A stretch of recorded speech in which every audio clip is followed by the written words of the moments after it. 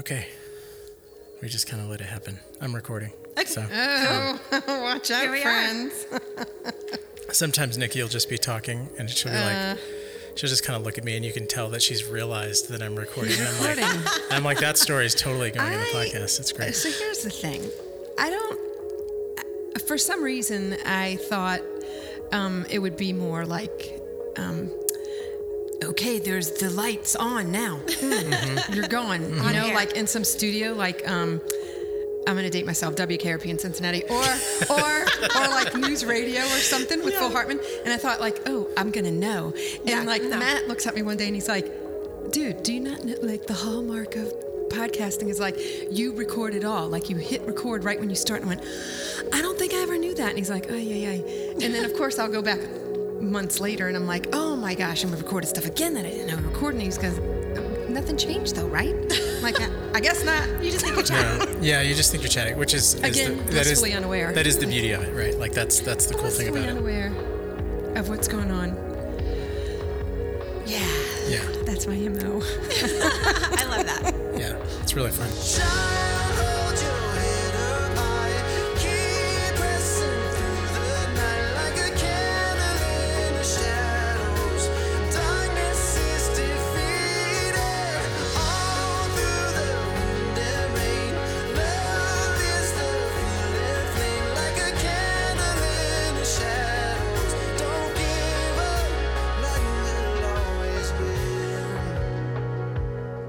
So we're here today to podcast. We haven't podcasted in a while. It's been a little while. Yeah. We've been a little bit lazy, or I've been a little bit lazy about it. I feel like there's been like a moratorium. There's been like a spiritual moratorium on how we can get together, whether it's location difficulties, guest difficulties, the Holy Spirit's not swirling in the podcast area for us, different areas of our life, but kind of getting a clear signal that, not today, kids.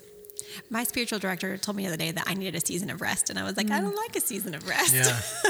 And then that happened to us too, so that's a good thing. Yeah. There's a whole episode in Scripture, we've talked about it, where Jesus says, come unto me and take a rest. And the disciples are like, no, but we cast out demons. He's like, yeah, I know.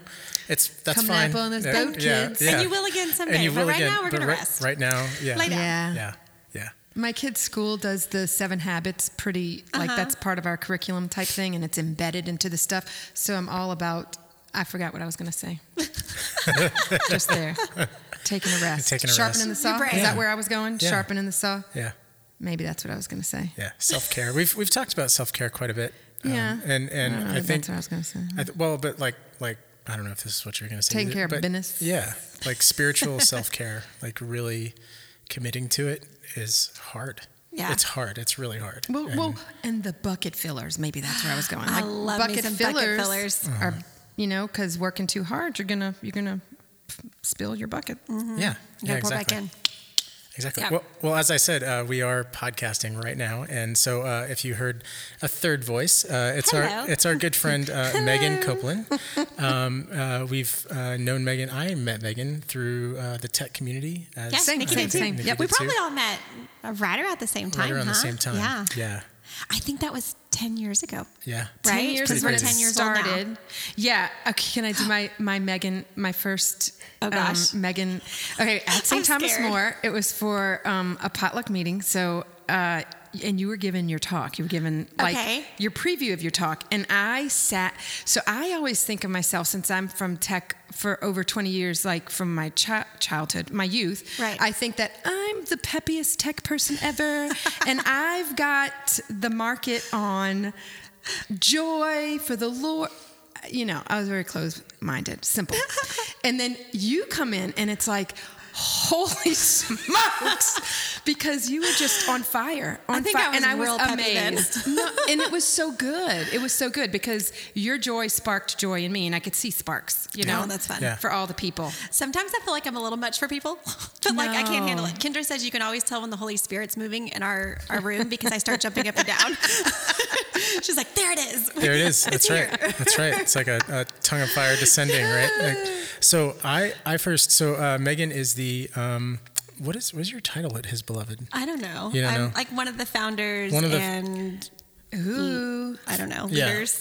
One of the founders, leaders, CFO. like follower of the Holy Spirit at that's good. His Beloved of Texas. I'll take that. Missionary at His Beloved of Texas, which is a ministry, an outreach ministry, really, a spiritual outreach ministry that you started, you helped found here in the Austin area. With really an emphasis on just getting people to Jesus, right? Just, encounter, which is something that we've talked about a lot. Yeah. So we have been fortunate enough to meet each other through tech and travel in a lot of the same circles, and it's been a real privilege for me to play music at His Beloved events and different things. I first met you at a tech meeting for Tech 2, I think. Okay. And you were pregnant. Oh, And wow. before Probably Eli? Uh-huh. Wow. I drove to that meeting with Father Wade. Yeah. Or maybe I met him there. And before we walked in, he warned me about this woman inside named Megan. That's hysterical. That was I don't think I even knew him very well at that time. He just said you were very high energy.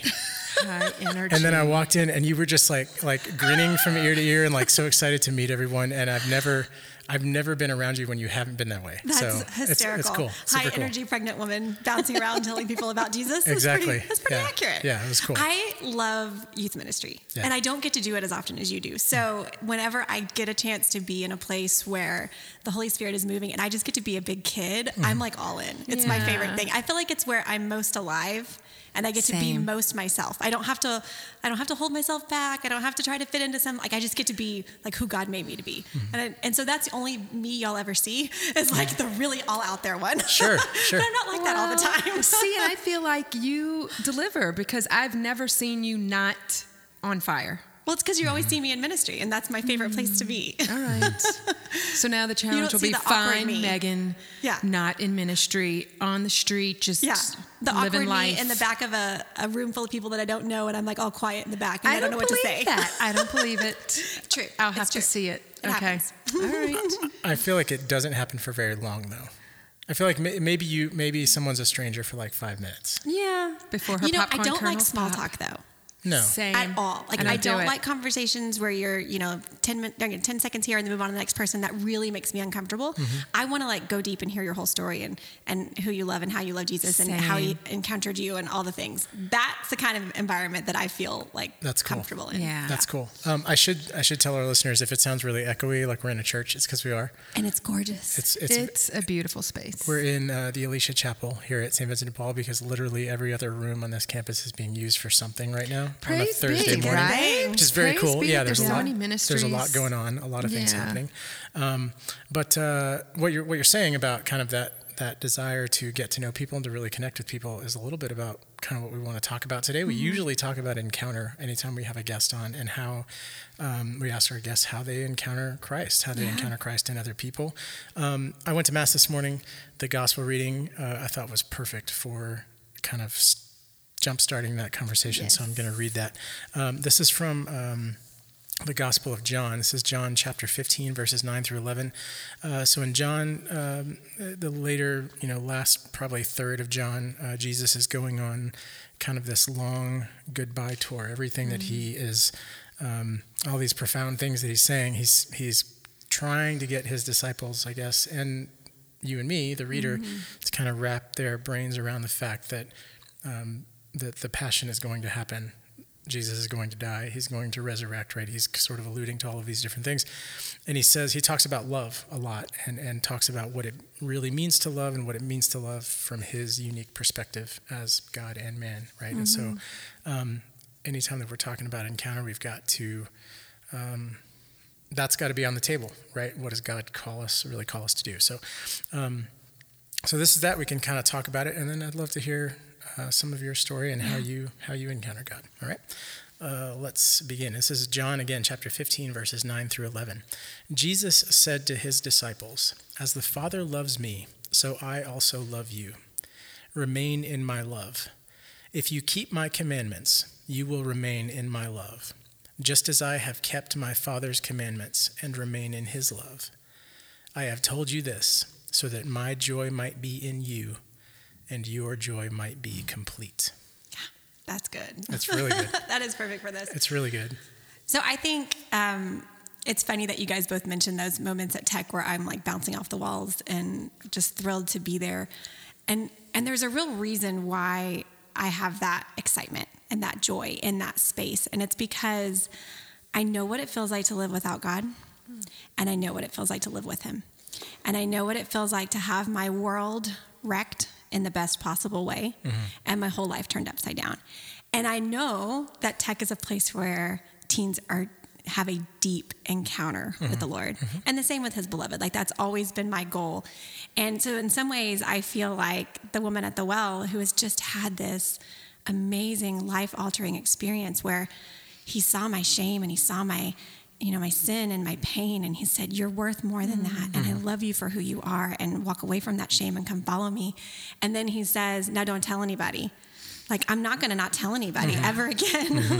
That's never going to be, because I can't hold it in. And she just runs down the mountain and wants everybody to know. And so that's just a very deep calling on my heart, is I want people to experience him the way that I've experienced him. And sometimes it's to a fault on my part, because I'm like, just be open to it. Like I want to like screech, grab people and shake them. And I have to calm down because that's not acceptable. But so that's just the big mission on my heart. So I know what it feels like to be very lost, very, I wasn't raised in any kind of faith, and not true. I was raised kind of sort of Methodist-ish, but we didn't really, like my parents met at the church and all my family went to the same church. Participated there or showed up? Yeah, sometimes. Okay. Like once a month maybe, Christmas and Easter kind of thing. And my mom is as sweet as can be, but she didn't have the faith to pass on to me. So there was only so much she could give. And so I was pretty much just raised by the world. A lot of chaos and drama in my family when I was in high school, and that had me turn towards things that were not good for me. A lot of sin, a lot of shame, a lot of heartache, and I just didn't have anyone to kind of turn me the other direction. And it's funny though, the way the Lord pursues us, because looking back, I can see where he was chasing me down, and I just wasn't ready to turn around. And I always say to teens, like, I feel like the Lord is just standing right over your shoulder, just waiting and saying, like, I'm so ready. I'm so ready to receive you, but that we don't turn around. And all we have to do is just, like, turn an inch, and he just runs the rest of the way. And so that was me. I had a little glimpse of the Holy Spirit in high school at Young Life Camp, and probably one of the best weeks of my entire life is just living in the Holy Spirit. And then went to college and completely forgot and fell off the bandwagon and had some really, dangerous times in college. Like I wonder, sometimes I think it's a miracle I survived it, how on earth are we still alive kind of mindset. And then I met my husband, who was, raised Catholic, but I never saw him walk into a Catholic church. Our whole dating, he always told his mom he was going, but I don't know what the church looks like in San Marcos, because I've never been there. But he had this like deep love for the faith that he was raised in, even if he wasn't really practicing it. If that makes sense. Seeds were planted. And they were some deep roots. Like he really did have a reason for loving it, even though he didn't fully understand it. And I loved that. Like I wanted something to hold. I wanted something to believe in. I think I was in that phase of just searching where I needed something, and the world was not fulfilling that deep longing in my heart. And Chad was an awesome guy, and he did great in school. And so he really kind of got me on the right path in a lot of ways. And then we got married in the Catholic Church. And at the time, I hated that. I thought that was the worst idea on the planet. I wanted to get married in Dallas with my people, and I didn't understand why we had to kneel and stand and sit. And I always laugh that, like, if you watch our wedding video, the camera's like on my face. And they have us kneeling in front of the altar, and I look so bored. I'm like, I have no idea what, and I'm right in front of like the consecration, kneeling. Yeah. But I just didn't know. It's like a front row ticket to a band you don't like yet. I don't even know he's there. Like, I don't even know he's there. You know? And now I see these beautiful weddings of like these deeply Catholic people like on the internet and stuff. And I'm like, if I could go back, like, can I do it again? Can I have that front row again to my own wedding and to, you know, the consecration and the Lord coming to us? And I even saw a wedding the other day on Instagram where the entire wedding party went to adoration together before the ceremony, and they had all the little brides or the flower girls sitting in front of Jesus, and I was like, that's how I should have had my wedding. That's cool. That's really cool. But I didn't get it. Like, I really didn't understand. But I do believe that there was some very deep graces that flowed from that sacramental marriage. Mm-hmm. And I believe that those graces are what allowed me to finally say yes to him. That constant pursuing. And so we, you know, got married, and the first couple of years of marriage were hard, and I was angry, and I was just not a happy person. Like, the joyful person that you know now was not who I was almost 20 years ago. Man, we're old. And it was just, life was hard, and I didn't understand why. And a friend of mine went through a full conversion, like kind of overnight. She fell in love with Jesus, and it changed who she was. It changed her interests. She used to be in the bars all the time, and then all of a sudden had this just like 180. And I said, I don't know what she has, but I want it. Like, how do I get some of that? And then I went to chirp a couple weeks later, and the Lord just knocked me off my feet. Yeah, that's Divine cool. timing. That's cool. Yeah, to see that little glimpse from your friend. Yeah, well, and I knew it was from the Lord, but I didn't know how to get to that point. Like, how do I go from where I am to where she is? Felt like too big of a leap. Well, I was so unaware of everything. I didn't know how to read scripture. I didn't know how to pray. I didn't know anything. And so I would pray the Jars of Clay song over and over. I want to fall in love with you. I want to fall in love with you. I love that song. That's all I knew. I didn't know what else to say except for, Lord, I want to fall in love with you. And then he just like flooded my soul in the most intimate way possible, and took me on this journey of like learning theology and learning the faith. And it's funny because even now I realize he's been like walking me down these roads of deep theology that I didn't even know were a thing. It's just been this relationship that he and I have had over the last few years. So I want everybody to experience that. I think that's beautiful. I think what I want for our listeners to hear is just that he's pursuing you. You're aware of that, but you also were open to his gaze. Yeah. And you know, that's kind of when things turned around for you, is when you were aware of, I've got something that I can participate in here, and you let him lead, like, you know, in a beautiful dance. You let him lead, but you were willing to participate in that.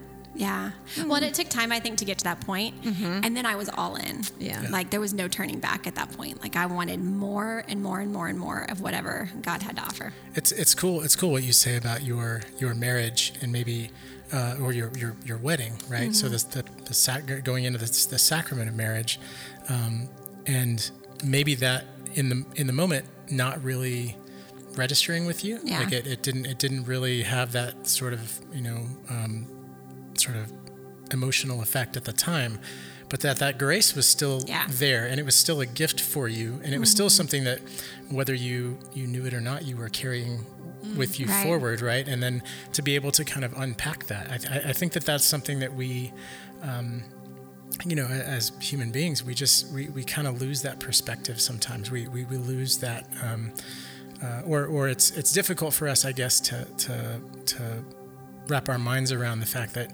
you know, when God gives us something, it's permanent.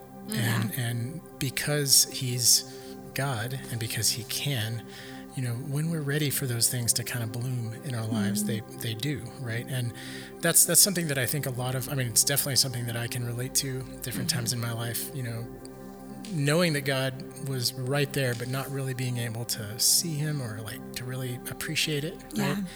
And then, you know, to kind of come full circle, or to have, you know, some kind of conversion moment or a series of conversion moments where you go, this is what God has been trying to get into my brain for so long, or get into my heart for so long. That's a really, really wonderful thing. I wonder though, were there, you know, to hear you kind of talk about that, were there times in that process when when you were afraid of God? Was that a thing that happened, or maybe afraid of like God's effects on your life, right? Yeah, I was afraid to surrender. I think there was definitely a fear, kind of like a 2 steps forward, 5 steps back, kind of like, oh, but I'm not ready to let go of the friends that I have. I'm not ready to let go of this lifestyle. I don't know what that would look like. And there was even like in college, an RA that really pursued me, bless her heart. I wish I could go back to her and be like, hey, I'm a Christian now. It's okay. I got there. It just took me a while, but I got there. Because she so dearly just wanted to love me where I was and invite me into Bible study. And you could tell she saw this broken little girl and was like, can I just help her? Yeah. And but I wasn't ready in that moment. Yeah. And you know what's funny too is as a youth leader, you know, you probably relate to this. A while back on Facebook, one of the Young Life leaders was on there and they tagged me in something. And I was like, they remember me from 20 years ago? And then I'm like, of course they remember me. I was that wild kid that they were like, thank God she's in church. You know what I mean? They were like, we got her. The Lord is speaking to her heart. And now as like a youth minister, I'm like, oh yeah, I would never forget those kids that where you see the conversion happen in them. But it was like, I would run towards him and then I would just get scared. So it wasn't until that moment with Chirp that I was really able to surrender and know that what I was surrendering to was better than anything I had before. Yeah. And that's probably the hardest step, right? Like just trust. And I think that was part of what made my journey so fruitful is I trusted him. I had a very deep trust that the Lord had the right plan for me and he knew my heart. I think I felt very early on what it meant to be deeply loved by him. And so I never doubted that he had my best interest at heart and I trusted. And Chad would say, oh, it's easy for you to trust because, you know, you don't have to have the weight of the world on your shoulders like I do. And I'm like, well, no, it's really not that easy to trust. It's really not. Right. It's hard for all of us. And everybody kind of feels that weight in from their own perspective, right? Yeah. In their own place. Different. Yeah, definitely. Like as a mom, I'm sure, you know, because my husband and I have similar conversations with, you know, because he bears the weight, you know, financially and all these other ways and for our family of 6. But I mean, like the kids and they're growing up in their life with the Lord as well as their life in the world and what that looks like. I feel the weight of that every minute of every day. Right. You bear all of that. And also part of the story too is that I had this amazing conversion and everything was wonderful and life was perfect and I felt this like puppy dogs and rainbows. And then some really deep tragedy struck our family. My brother died of leukemia. My kids were diagnosed with a really severe disease that no one knew what it was, and it completely turned our lives upside down. My daughter changed overnight and became aggressive and angry and full of anxiety. And then my son did the same thing. And throughout that whole process, I just really learned like that was my deepest prayer. That was my deepest encounter with the Lord was during that suffering. And it took me from a place of, okay, life is wonderful. God is great. He will always give us wonderful things to like what happens when things get hard. And I know him deeper in those places of suffering than I ever could in a place of consolation. Like that is where I hear him the most. It's where I feel his presence the most. And that's where I feel like I learned the most was in those deep places of suffering. And I don't think I'm not one of those people that's like, I would do it all over again if I could. Right. But I do feel like it has been, it's changed my heart in ways that it wouldn't have happened otherwise, I don't think. The scripture that we read, I mean, it's, you know, as the Father loves me, so I also love you, remain in my love. It feels like a Hallmark card, right? Like you could kind of break it down into these really small little bites of it's just very happy and joyful and loving. It's right in the middle again of this, you know, this time in Christ's life where he knows that he's going to die. He knows that his friends are going to betray him. He knows that there's this really tough stuff, this suffering, you know, right around the corner. Yeah, it's coming. And his friends don't get it, right? And he's kind of on an island, right, having to explain this and kind of hold their hands through this thing that is really difficult for him, right? There's not really anybody there to hold his hand through it. And so his example of saying, look, you know, trust is all you have. Like this is what you have. You have my love. Remain in my love. That's really what he's saying here.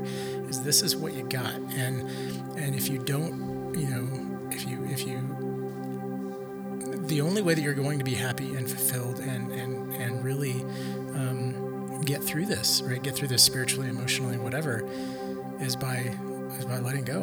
Is by saying yes to kind of the Father's love, right? In a very, very real way. And I think for a lot of, especially those of us that would consider ourselves on the fringes, ragamuffins, I think that's the hardest part, right? It's not necessarily, a lot of people, we get caught up with, does God exist? Why did God let this bad thing happen, right? But those are questions that are kind of on the periphery of how do I let God love me? Yeah. Right? How do I let God in? How do I really kind of open myself up to really trusting? Because, that love sometimes is not tangible. Like you have to have faith. If it were tangible all the time, if it were always warm fuzzies, then the faith part of it wouldn't be as important, right? Yeah. But it's not. I mean, sometimes you go to the doctor's office with your kid and you get bad news, and you just have to believe that God is gonna take care of it. Yeah, for years and years. And this morning I was doing imaginative prayer. It's my new favorite thing.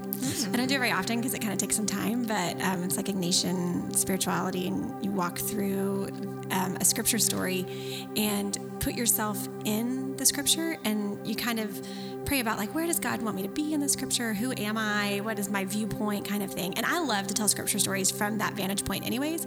So this, I think, was probably a natural progression for me to start praying like this. But so I was praying with the story of Lazarus in the tomb. Oh, wow.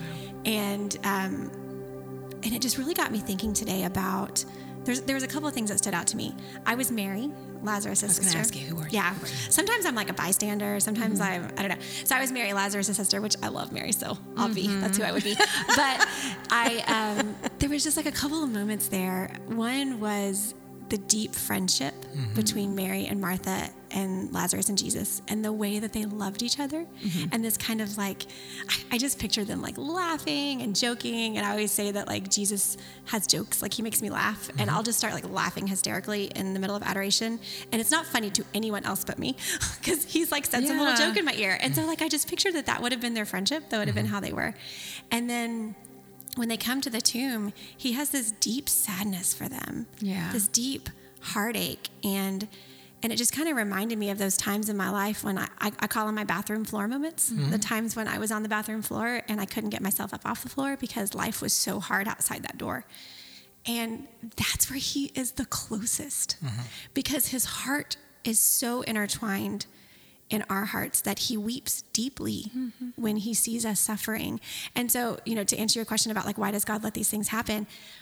I don't know. I don't know the answer to that, but I do know that he is with us every step of the way and walking us through it and allowing our hearts a place to rest in those moments and strengthening us and giving us hope for the future and reminding us that this will pass at some point. And so, I don't know, it was just kind of my realization this morning. And it was a journey that I went on with my kids. It's a beautiful story of grace and healing, that he healed my kids. And I call it my miracle. Through the intercession of Our Lady of Fatima in the year 2017, they were diagnosed. And that grace has allowed me to go through hard things after that. Because once we've experienced him walking through these things with us, then we know, like, you did it before and you can do it again. Fortified.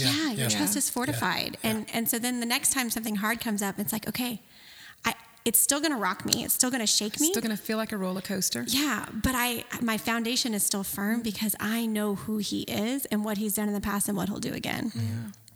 I think it comes back to that, in our weakness, he's strong. And it's like he just gets to shine and showcase when we're at our lowest, because, he's filling up the space with his goodness. Yeah. And it hurts. And I don't want to go there. Yeah. It's like, even though I know and I trust in him, I don't want to experience, I hate roller coasters. And it's like, even though I know that I will come out on the other side okay and safe and well with you, I don't like the feeling of my stomach dropping. I don't either. Yeah. I don't like the uncertainty of how fast it's going to go. I don't like all that. Yeah. But if we were strong all the time, we wouldn't have any need for him. Yeah. We wouldn't notice him at all. Yeah. Right. We would just live our lives. Yeah. And I think there's a lot of people that do. Yeah. And they don't even realize they're missing out on the most beautiful relationship they could ever dream of because they're living in their own strength. Everyone in Scripture who calls out Jesus' name, who calls out Lord, Lord, I mean, I can't think of anyone that's just like calling out his name to say, hey, I love you. I mean, other than John the Baptist, right? John the Baptist is really the only one that's like, that guy over there, that's the Son of God. Yeah. Everyone else is like, hey, I need something. Yeah. Hey, I'm hurting. Hey, help me, heal me, right? Or if I could just, touch the hem of his garment, which is beautiful. It's beautiful and wonderful. Right. But when we wonder, like, why does that stuff happen? Why is the world, such a painful place sometimes? It's like, well, would we notice God? Would we notice goodness if we didn't have those experiences in our lives? And, Thomas Aquinas said a long time ago, goodness can exist on its own, right? Mm-hmm. So we know that God is there, goodness is there. But I think sometimes we, that suffering almost acts as a barometer. Like, okay, I've had enough suffering to realize that I really, really need help, right? I can't be my own doctor, right? Like I can't prescribe my own meds or whatever. It's the same in our spiritual life, that, the same in our families, that we do need, God to not necessarily remind us of how fragile we are, but to remind us of how valuable we are and to take care of us. Again, like letting God love us becomes a really, really difficult thing. And for some reason it's the other thing that this kind of brings me to is, like, once I'm through that period of suffering, it's easy for me to like go, well, that's over, and then I forget about God for until I'm suffering again. Right? I do that too. Yeah. I do that too, and I write it down. All these, heartaches, I pour my heart out to him. And that was the other thing with the Lazarus story, is the way Martha pours her heart out, and she like yells at him. Mm-hmm. Yeah, Jesus, where the heck were you? Why weren't you here? Mm-hmm. And I think that's part of this relationship, like this beauty of the relationship is being able to do that. And so I'll go back and read those like heart-wrenching, pour my heart out scripture or journal entries, and then go, but look how far he's brought me. Look where I am now versus where I was. Like, he's taken me so far, and if he can do this, then he can do it again. And I can trust in that. But yeah, I tend to like fall off in between. I'm like, oh, life is good. I don't need to pray anymore. I'm fine. I forget all about it. That's okay. So as a ragamuffin myself, I feel like when I hear your testimonies, it scares me in a sense of if I love and seek him and he pursues me, am I setting myself up for deep valleys? Oh, girl, right? That's something I've struggled with a lot in the last 12 months, I would say, because we've been through a lot. I know. And as an outsider, I see it. So it's like, but is it just because you're talking about it? Whereas I'm not journaling and I'm not spreading my story. And if I did some deep reflection, I don't know. Ours was pretty bad. After my daughters got better, my husband got incredibly sick. Right. And a year ago, I saw a post from a year ago that I had just had surgery. Both my kids had broken legs. My husband couldn't walk, and he had just gotten better from this illness. And that's just been the boom, boom, boom that we've dealt with. But I will tell you, I think part of that is because I am actively telling my story all the time, and the devil is scared of that, and he's trying to stop me. And I have struggled with that a little bit over the last year and come to the conclusion that I don't care. Good. I don't care. I don't care what comes at me because this is worth it. And there was about 6 months ago where I wouldn't have said the same thing. Like, I was scared and I had to renounce those fears and say, Lord, like, I'm all yours. I would say, you guys asked me earlier about my prayer life. I would say 90% of my prayer is, Jesus, whatever you want, I'm in. Like, that is my daily prayer is, Lord, send me where you want to send me. I'll go where you want me to go. And with that comes, if that comes some trials, I know that God is bigger than anything that he could throw. And I know that he's still in control and that the gates of hell will not prevail.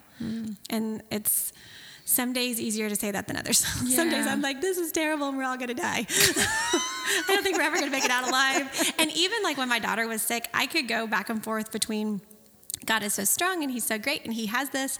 And I would swing the opposite direction to everything's terrible and awful and my world's falling apart. Like in one day, I could go back and forth. Yeah. And that's okay. Yeah. That's part of feeling feelings and experiencing pain. But just continuing to take the step forward and go.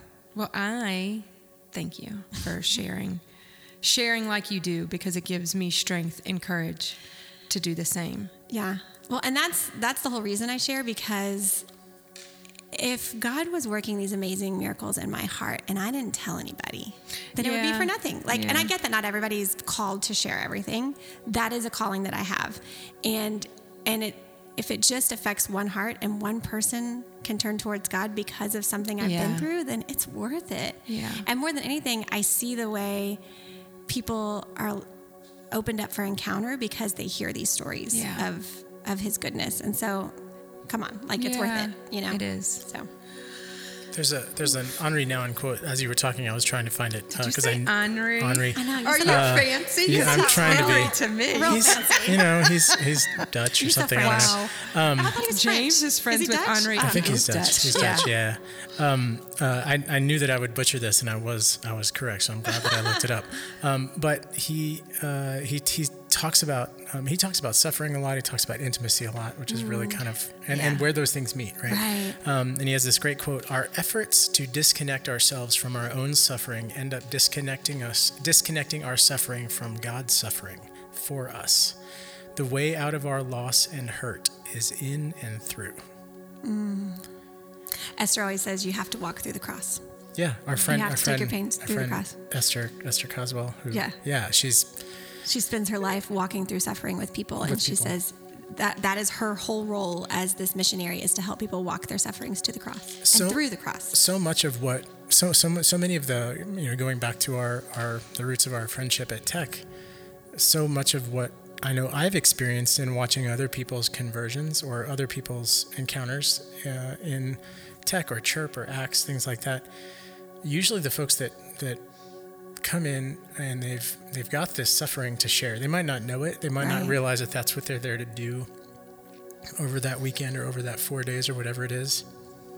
But when they're willing to go, okay, like God is calling me to walk through this, and I've never walked through it before. I don't particularly want to walk through it. I wasn't planning on walking through it, but like you're saying, God, okay, whatever's, even if it's just a momentary yes, like just for a split second, the power of the Holy Spirit to take that split second and really magnify it when we say yes to embracing that suffering, is not only powerful in our own lives, but it has this really intense ripple effect.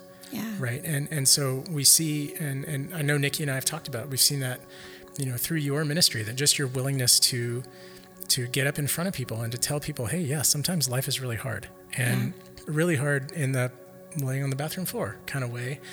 And it's not, your life with Jesus, your life with God is not sort of this Instagram filtered, idea of what life is supposed to be. Yeah. It's the fact that you're giving him all of the stuff. And sometimes all the stuff that you give him in a certain day is all negative. Sometimes it's all painful. Sometimes it's all suffering, right?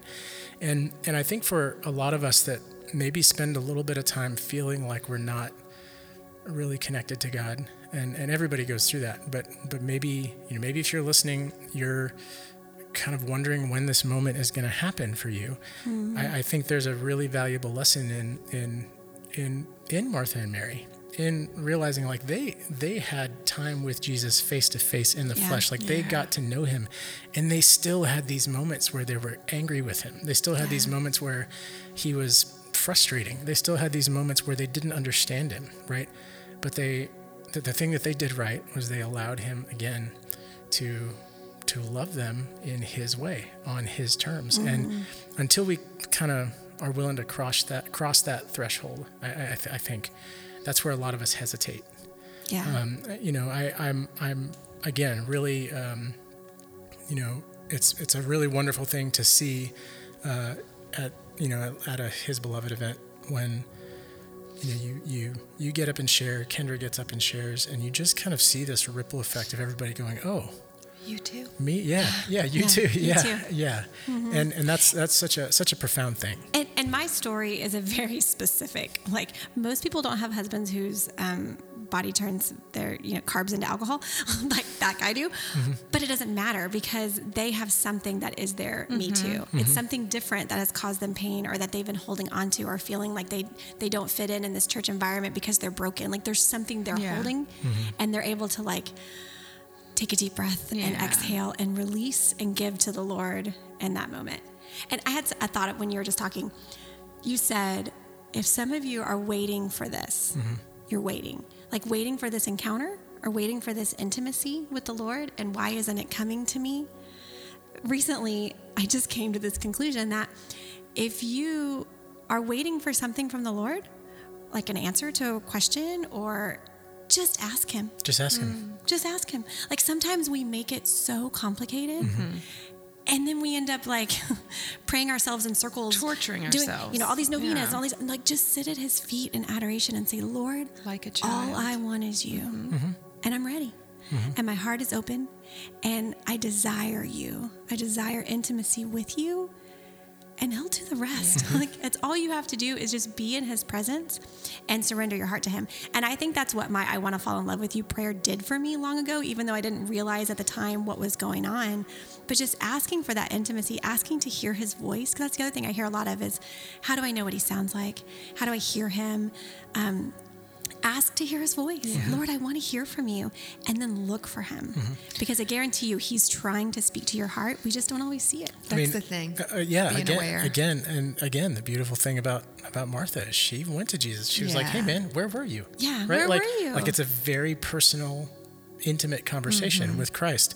I've told Nikki this, my spiritual director, about a year ago. I was having that, I feel like God's not there. I don't know what he wants me to do. And, blah, blah, blah. And my spiritual director was like, have you asked him? Like, have you asked him? Like, How about try this? Has that been you asked him? And literally my homework for like a solid 2 months with Father Albert was, God, what do you want me to do today? That was my prayer. He's like, if you don't pray anything else, don't pray anything else. Just pray that. God, what do you want me to do today? Bro. Yeah. And the thing was, once I learned kind of, like you're describing, to kind of tune into that, that was plenty. Yeah. There was my cup overflows, right, with what he wants me to do today. And it's a really, I think some of that is pride. I do think that you're right though. Like, we want things to be, complicated. We want solutions to come the way that the problems showed up, right? Just kind of boom, boom, boom, one right after the other. We want the solutions to be there. Yeah. And Jesus was like, come that way. No, this is a relationship, man. I'm not, you don't pull up to like a Jesus drive-through and get whatever you want and move on, right? It doesn't it's consistency and it's persistency and it's wax on, wax off. It's wax on, wax off. What does this even mean? It's asking the questions over and over again. And just resting in that. Yeah. And sometimes you hate the answers. Yeah. Sometimes you really do. And that's okay. And Jesus is like, hey, I love you anyway. Yeah. And so much of that process is drawing towards intimacy. Because if it was just a drive-through where we just got answers so fast, then we wouldn't need that daily conversation with him. But it's part of building those muscles of being able to pour our hearts out, to ask for his guidance and listen for his guidance and feel the consolation in our heart of, you know what, not yet, but I love you. I love you. And someday I'll give you that answer, but it's not quite yet. Not quite yet. And just that give and take that goes on between us. I have a question for y'all. Okay. I'm used to being the one asking the questions. Wow, she's turning the tables. How do you hear the Lord? I'll go first. Silence. Okay. I talk with him like a friend, and I hear him in my prayers. Just in your heart. Yeah. Sometimes he shows up in print and media, and I know it's him. Yeah. But a lot of that comes from me communicating with him. Yeah. That I trust when it's him. Right. Talking and coming through. Yeah. And even if you're wrong, like even if you think, oh, that was something the Lord said to me, that's okay. Yeah. It's okay. And he redirects me if I'm ever really off. In relationship. Yeah, he redirects me. Yeah, well, and it's not going to change your life if you're wrong on one tiny little thing. Like, oh, I thought the Lord was really consoling my heart today, and he wasn't. Oh well, like keep going. Tomorrow he will. Yeah. I think for me, it's so I've talked to both of you before. Like I feel like my biggest prayer struggle is praying by myself and having that consistency and just routine of praying, by myself. That's in most aspects of my life. Like I'm someone who really has to work at routine. If I want routine, I really have to work on it. It doesn't come naturally at all.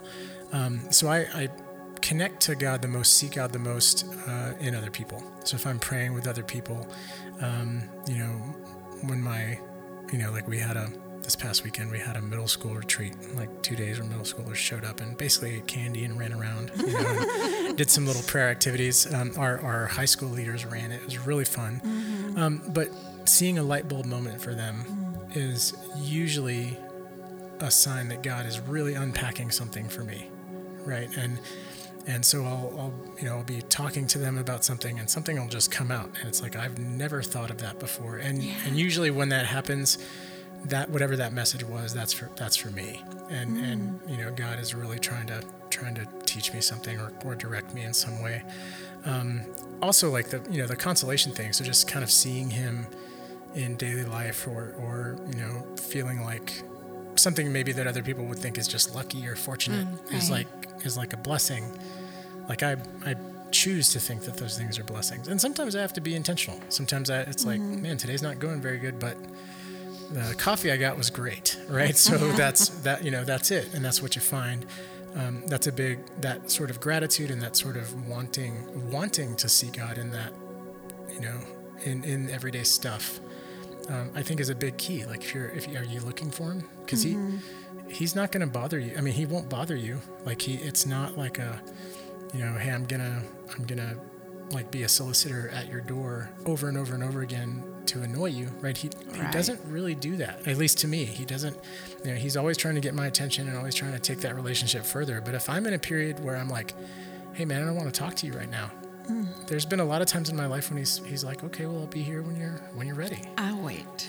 And it's just it's this really beautiful, gentle sort of waiting, right? Sometimes I wish He would like grab me and shake me. It seems like it'd be easier, right? But he waits. He waits. Yeah. I just had a moment a few minutes ago. I got here a little bit early, and I wanted to go into adoration, and there were some people inside the main part of the church. And so I was like, well, they're kind of talking. I don't want to be like the weirdo that comes and sits next to them. So instead, I was the weirdo who stood in the back of the church and just stared through the window. I was like, if they turned around, they're going to be like, what is Megan doing back there? Because it was actually people I knew, which is even more awkward. Nice. But just being near Him, even though I was at the very back of the church and He's at the very front of the church in the tabernacle, and it's a large church. You're in His presence. I was in His presence, and I could feel just like this burning in my heart, and peace and love. And it was like this little interaction where I didn't really have to say much. I wasn't there like, Lord, I need X, Y, and Z. Or it was just a knowing good to glance. See you today. Yeah, sure. It's good to be here with you. And I just needed a few minutes to be with the one I love and to be filled. And then I left with just like this joy in my heart of just having experienced Him. And I think to me, that's what I strive for in prayer, is just this kind of like resting in this friendship of, hey, I missed you. And I'm really bad about walking away for a week or two. And then I'm like, why did I do that? Why am I not spending this time with Him in the mornings? Because I feel this like longing in my heart and this ache when I don't do it. And I start to get angry and frustrated. And then the minute that I'm back in that, I have like one little chair I sit in. The minute I'm back in that chair, it's like, all right, here we are again. And I love you, and I've missed you, and I don't know why I haven't been spending this time with you.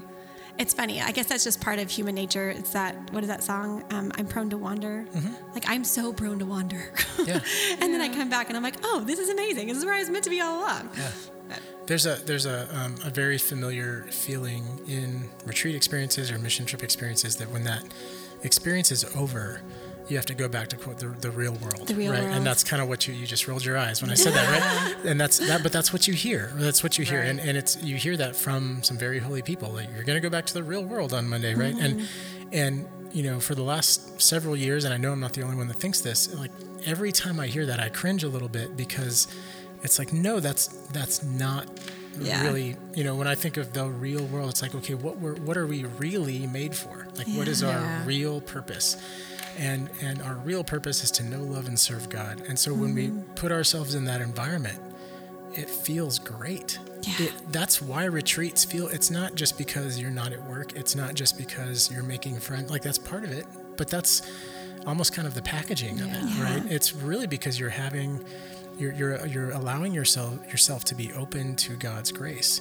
You can do that in your family. You can do that going to work every day. You can do that in your hobbies, or when you're at the gym or whatever. You can be present to God simply by doing what you're saying. Hey, I'm here. Hi, I missed you. I haven't talked to you in a couple of days. I'm on the treadmill at the gym at 11 o'clock at night because I'm trying to squeeze in a workout, and I just realized that I haven't prayed. So I'm going to pray for the next 10 minutes, right? Yeah.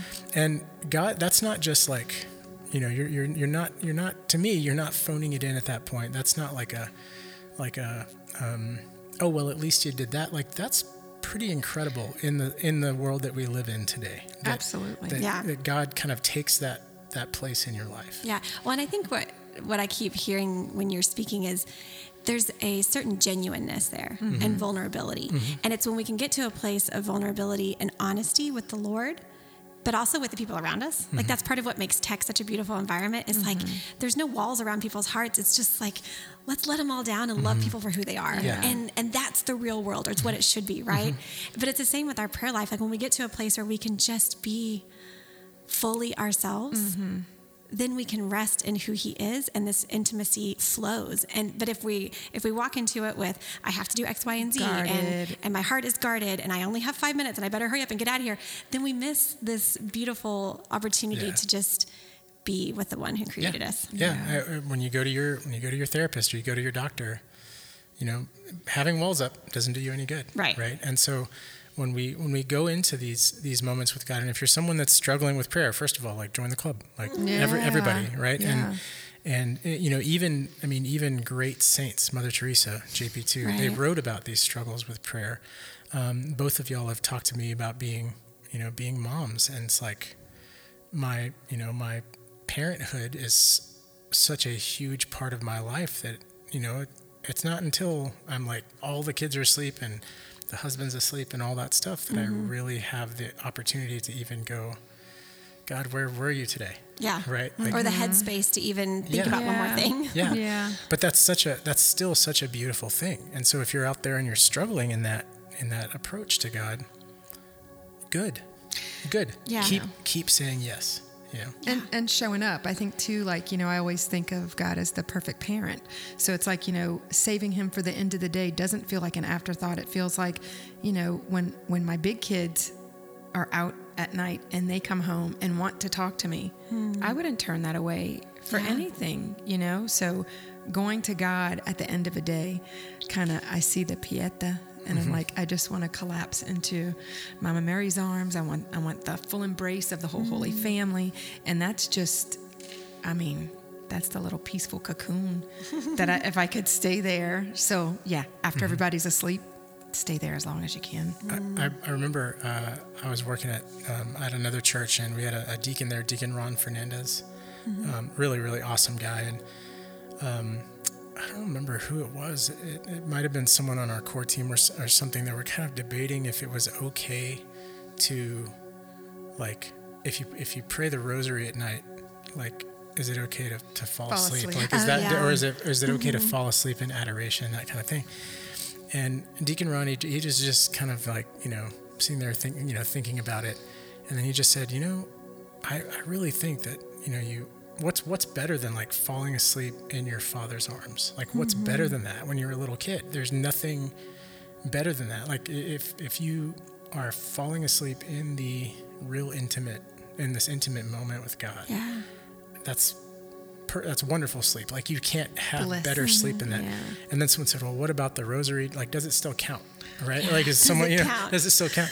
And he said, look, nobody's got a scorecard. And nobody has a scorecard. And he said, and your guardian angel is praying with you, like was praying before you started praying, and praying during, and we'll pray after. Right? Yeah. Like, so don't think of it like that. Well, and here's one thing, just across the board with prayer, there's no right or wrong. No. Right. There's no, I hit the mark today or I didn't hit the mark. As long as you're going with a genuine heart to spend time with the Lord and you fall asleep, then you spent time with the Lord. And that is a beautiful thing. Like, I think sometimes we get wrapped up in, am I doing it right? Am I checking all the boxes? And that's just a time to like surrender those fears and surrender those worries and say, Lord, I just want what you want for me. Yeah. Whatever that looks like, I want what you want for me. And I just want to be in this place with you. And I want to hear your heart and I want to love you. Yeah. Done. Like that's all you need. Yeah. When God asks for our first fruits, he's not asking for a particular amount of something. He's saying, does this time and effort you're putting in, does it matter to you? Right? Because if it matters to you, then that means that guarantees your vulnerability, right? That guarantees that you're putting some effort in. Yeah. And he wants to kind of work in that fertile ground of our hearts. He can't do that if we're saying no. Yeah. I have a question for you. Just a fun Catholic question. Okay. A couple of fun Catholic questions. We're about out of time. I want to ask you a couple. So, patron saint. Who is your if you had to pick, I mean, and I'm going to exclude Mary from this conversation, because she's like, come on, she's everybody. Yeah, she's everybody. But if you have to pick one, say there's some kind of crazy situation going on and you have to go to a saint. Who's for the best prayer. you're taking with you? Oh, goodness. Okay, so I love to tell saint stories. It's one of my favorite things is to tell saint stories to kids. And every time I start a saint story, I always say, this one's my favorite. And they go, they're all your favorite. So I have a lot of favorite. And I'm looking up at the wall right there, and I like everybody on that wall. So I would say most recently, JP2.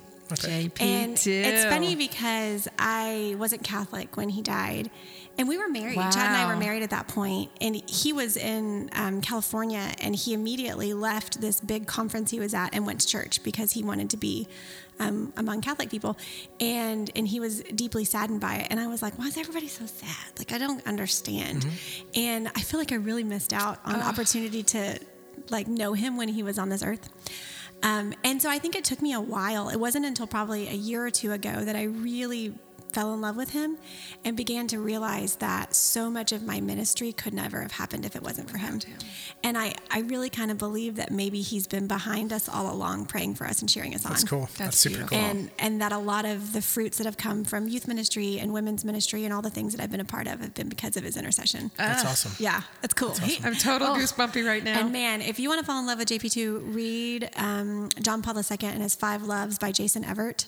It is such a fun book. Have you ever read it? I have not. You will laugh, you will cry, you will just like, it's so fun because he loves him so much, and he tells it in this narrative format of all these like times he escaped death, and his story is just so much stinking fun. It is. It's awesome. It's so great. It's awesome. Do you have a go-to adoration experience? Is there a time in adoration, or maybe even in receiving communion, that you just like? Okay, so this is cool. This just happened. I have a bajillion adoration experiences. That is that's my bread and butter. I mean, that's the heart of His beloved, as you know, because James plays music for us, is adoration, and wanting people to experience the Lord in adoration. And so, but I was having this issue where I was like, when he's processing in, or we're kneeling, there's just beautiful reverence, and my heart is burning within me knowing that Jesus is present in this place. But I don't have that same feeling in Mass. And so this year I did Magnify 90 during Lent. And to be honest, I wasn't great at it, but I tried. And I kept thinking, I hope something fruitful comes out of this. And with the Eucharistic revival happening this year, my prayer was, Lord, I want to see you in Mass the way I see you in adoration. I want to experience you in Mass the way I experience you. So I felt like I'd like pretty much failed at Lent, and I was doing a really bad job. And Holy Week, he said to me, hey, why don't you come to daily Mass with me this week? And I was like, okay, I can do that. So I went to daily Mass, and I was starting to have this like feeling like I should receive him on the tongue, but that scared the bejesus out of me. And I saw this picture today of like the awkward face you make when you receive Jesus, and it was like a cat with his tongue curled up, and I was like, that is me. Oh, that's totally me. And I was just super awkward about it. And I was like starting to go receive him, and I kept like pulling myself back and like, no, I can't do it. And my daughter came back to me and she said, Mom, at this church, you can receive Jesus on the tongue, which is adorable because I think you can do that at all churches. But like in that moment, she didn't know that. And she was so excited because she receives him on the tongue, even though I don't. And I said, I was actually just praying about whether or not I should do that. And she goes, you should go. I have faith in you. You can do it, Mom. Oh. And so I went up and I received him on the tongue for the first time. And it was beautiful, like life-changing. And then I went again the next day. And I went again the next day. And I went to Mass basically every day except for like Saturdays for about probably 17 or 18 days in a row. Wow. And it was glorious. And every time I would receive him, there was this moment where it was like Jesus in persona Christi handing me his heart. And then I would have this moment when I would go back to my seat of like, it's so hard to put into words, but it was like deep intimacy of like almost a physical touch. Yeah. Like his body touching my body. Does that make sense? Yeah. It's super creepy and weird. Yeah. But it was like this moment of, I know Jesus is alive in this Eucharist, and I know I get to receive my Lord today. That's cool. And now I want to go to Mass. Yeah.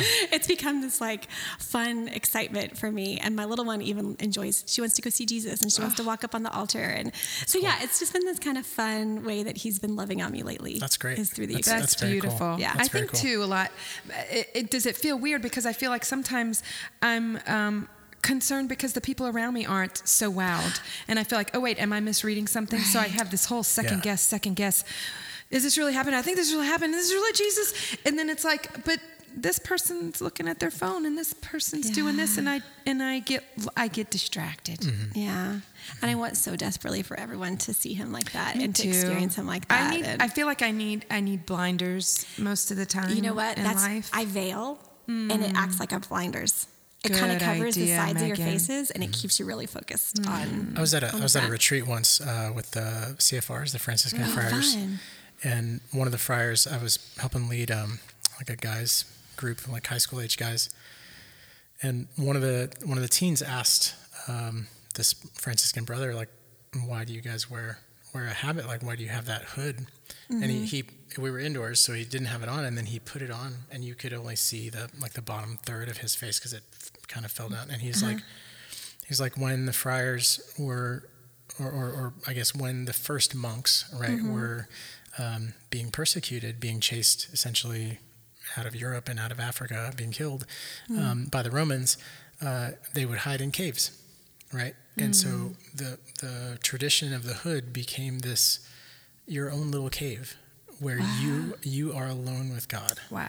Right? It's your own little temple, and that's why they have this, this really unique like veil that they wear, right? And I think that is just such a powerful thing that if you have the humility to look around and go, I am not focused on Jesus, and then boom, like you have this way to tune in like that. That's just so cool. I have so much. And veiling totally does that for me. Yeah. It's like it keeps me in tune to what is happening and why I'm there and that I'm his bride. And there's like a certain level of receiving his love when I wear it, if that makes sense. Sure. I never have had a really good theology for why I veil and ways to explain it, but it's something about just, it's the intimacy. Mm-hmm. That's what it is. I feel like I'm in that where intimacy. You're going to go. Yeah. Like you go to a pool, you wear a swimsuit. So, you go to church.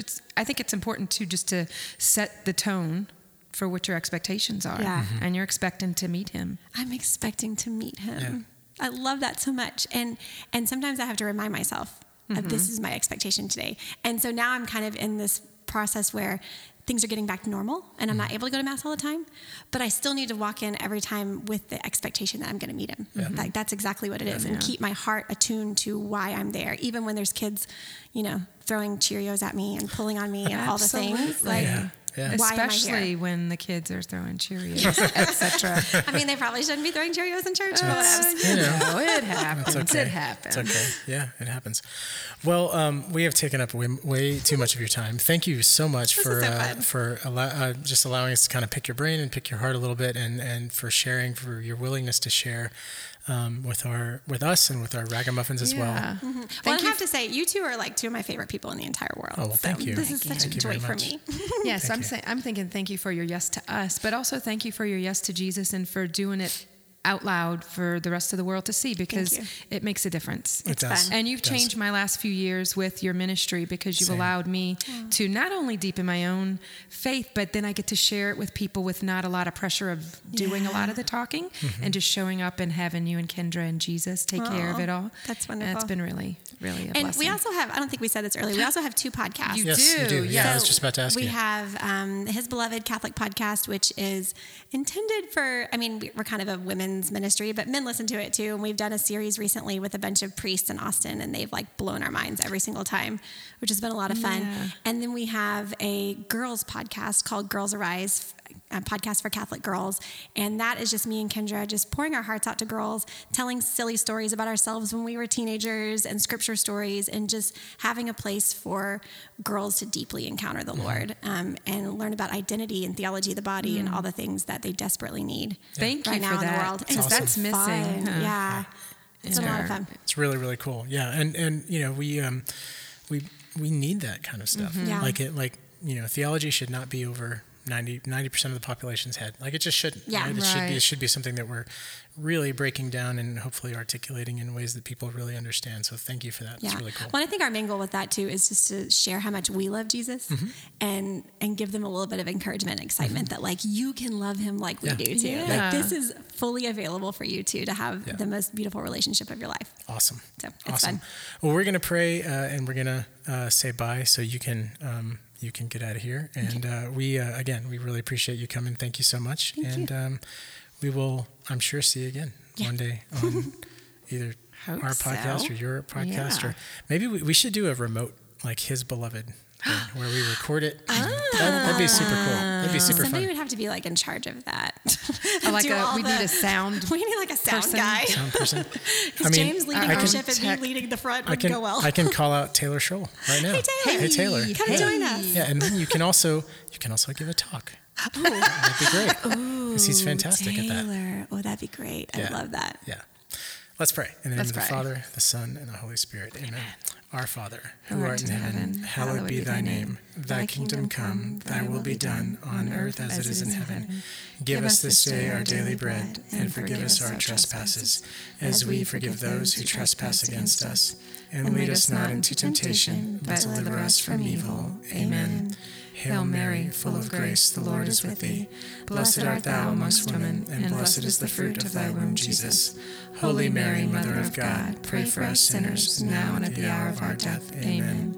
Glory be to the Father, and to the Son, and to the Holy Spirit, as it was in the beginning, is now, and ever shall be, world without end. Amen. In the name of the Father, the Son, and the Holy Spirit. Amen. Amen. Ragamuffins, thank you so much for listening. We really, really appreciate all of your support and really appreciate you tuning in. This is not on the radio. Really appreciate you downloading and listening. Thank you for that. And we will be back next week. Maybe. Sure. We'll see. Whatever the Holy Spirit soon. wants, we'll do it. Sounds good. All right, everyone. Peace. Take care and God bless. Bye. Child, hold your head up high. Keep pressing through the night like a candle in the shadows. Darkness is defeated. All through the wind and rain. Love is the fuel and flame, like a candle in the shadows. Like a candle in the shadows. Like we'll always win. Like we'll always win. Like we'll always win.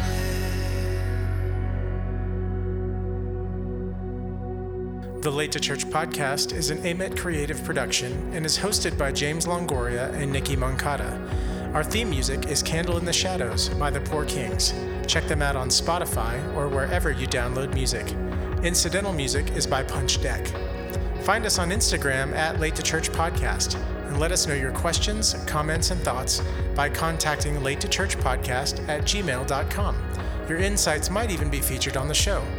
Just a little reminder, you are good, you are worthy, you are the beloved. Look around for the Lord today. He loves you and he wants an encounter with you. Thank you for journeying with us. We're praying for you. Peace.